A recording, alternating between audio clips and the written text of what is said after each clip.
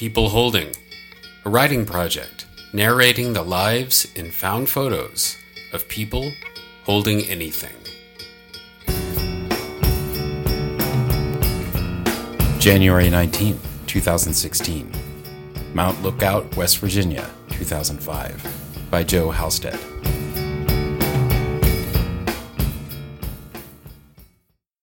Before I went to New York City for college, before I got addicted to Xanax, before she had a child, my sister Rachel and I took our 22s into the woods behind our house to get some deer meat for the freezer. It was dark and pouring snow, and we got lost, and we rounded a bend where a fence ran along a creek and yellow no trespassing signs had been stapled to it, and underneath a nearby tree sat a salt lick. We knelt and touched it. I thought, if we couldn't find our way back by morning, then to keep warm we'd have to kill a deer and sleep inside its body, and share one skin. If we slept in the skin of the deer, it'd be awkward, and I'd have to make a joke to break the tension.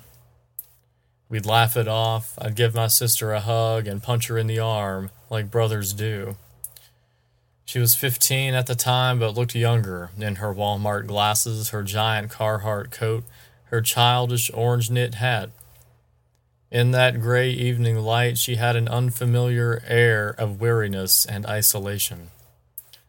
By the salt lick, she said, "Don't leave me." This is what she'd said when I applied to NYU. She'd said it again when I got accepted. "Don't leave me." "I have to," I said, in mock seriousness, as if I were the hero of my own story. She looked at me in silence. "Let's go try to kill a squirrel, at least," I said.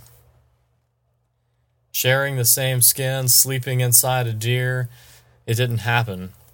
We found the trail, then an old railroad track that we followed home past the dead woods.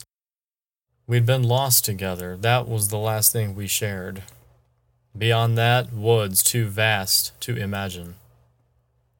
Before we got home, we came across a dead deer a hunter had left behind.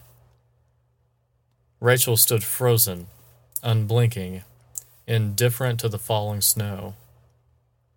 Wild dogs had been at the deer. They'd ripped its ears off. The ground was speckled with viscera and bits of skull.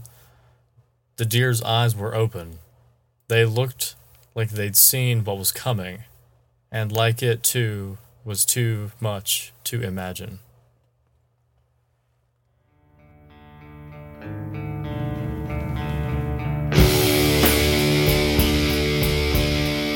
Joe Halstead's work has appeared in 5 Quarterly, Sundog Lit, Cheat River Review, The Stockholm Review, Sheepshead Review, and others.